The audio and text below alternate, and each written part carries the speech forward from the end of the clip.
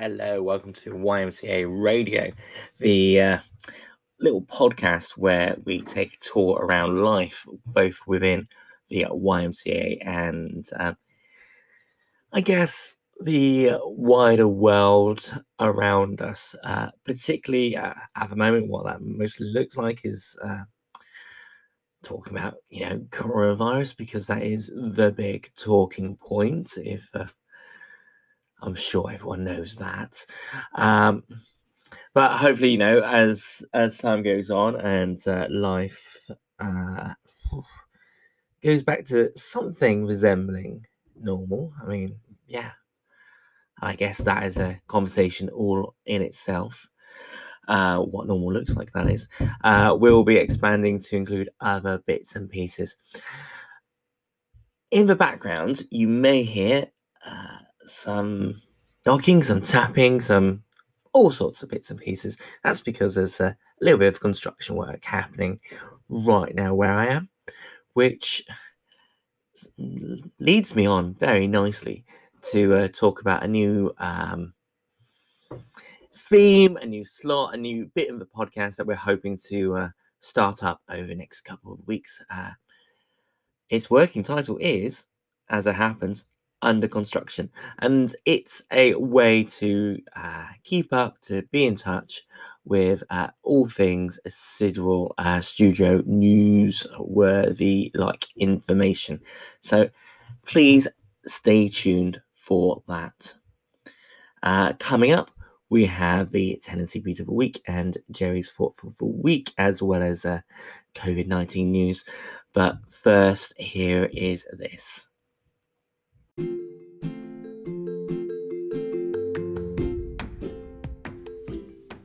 Hi, wonderful listeners. This is our first ever advert for our wonderful podcast that goes out on Wednesday afternoons, live, and then Thursday or Friday in audio format. It is called Skill Check. It is primarily about gaming and mental health.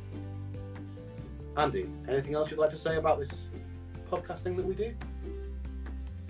Yeah, my name's Andy, and I'm hurt, I'm disappointed, because Zach doesn't know that it goes out on Thursday mornings.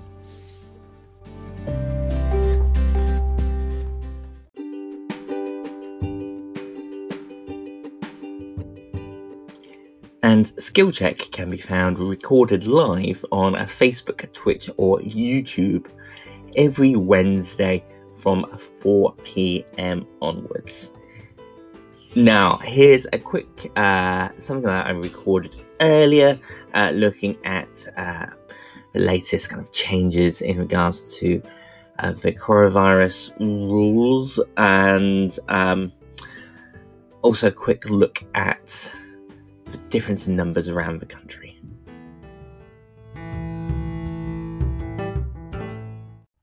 So here I am in my utility room, because it's a bit noisy upstairs right now, and obviously here to talk about all things COVID-19. Now, the two main things I'm going to talk about today are the main changes as well as what the numbers are like. The main thing that's changing today is that non-essential shops are reopening today. So you're going to see things a little bit busier than they were. If you do go out shopping at all, make sure you remember kind of the same stuff that we've been talking about for the last 12 months or so. Keep your distance from people, face mask up, wash hands, fresh air is good. That's the main change, that shops are reopening, but there are more details out there. I'll try and put a link to something in the notes above. The other thing is to bear in mind that we are still in the middle of a pandemic. There are still areas of country where the numbers are higher, quite a bit higher than they are in other areas. And yeah, so especially with greater amount of travel taking place, please bear that in mind. It's not over yet, depending on what you may or may not be hearing. So, yeah, remember things like social distancing, face masks, wash your hands, no indoor mixing, that sort of thing. And yeah, hopefully we will continue to make our way towards some sort of normality. Take care, guys. Have a good week.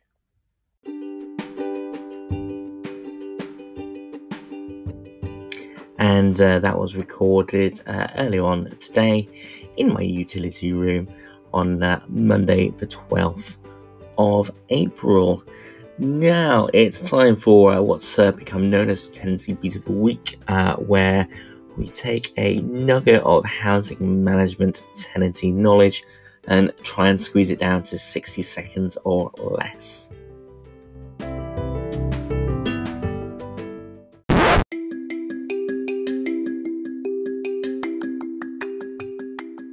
Hello, welcome to this week's Tenancy Beat of the Week of the Super Mini podcast, where we take a aspect of housing management and squeeze it down to 60 seconds or less.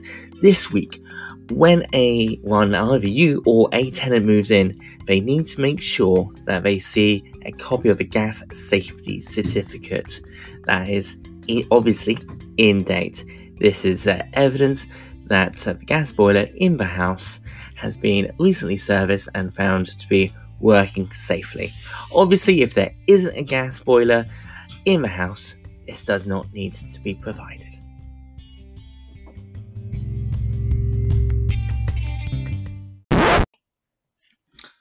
This is a poem by John Betjeman, who was once a poet laureate. It's called The Diary of a Church Mouse. It's quite well known. And John Betjeman writes about England and the English, and often in a very sort of simple kind of rhyming structure.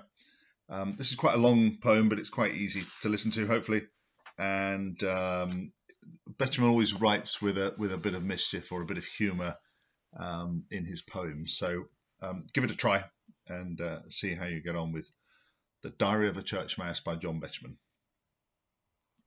Here among long discarded cassocks, stamp stools and half-split open hassocks, here where the vicar never looks, I nibble through old service books. Lean and alone I spend my days behind this Church of England bays. I share my dark forgotten room with 2 oil lamps and half a broom. The cleaner never bothers me, so here I eat my frugal tea. My bread is sawdust mixed with straw, my jam is polish from the floor. Christmas and Easter may be feasts for congregations and for priests, and so may Whitsun all the same. They do not fill my meagre frame. For me the only feast at all is autumn's harvest festival, when I can satisfy my want with ears of corn around the font. I climb the eagle's brazen head to burrow through half a loaf of bread. I scramble up the pulpit stair and gnaw the marrows hanging there. It is enjoyable to taste these items ere they go to waste. But how annoying when one finds that other mice with pagan minds come into church my food to share, who have no proper business there. 2 field mice who have no desire to be baptized invade the choir, and large and most unfriendly rat comes in to see what we are at.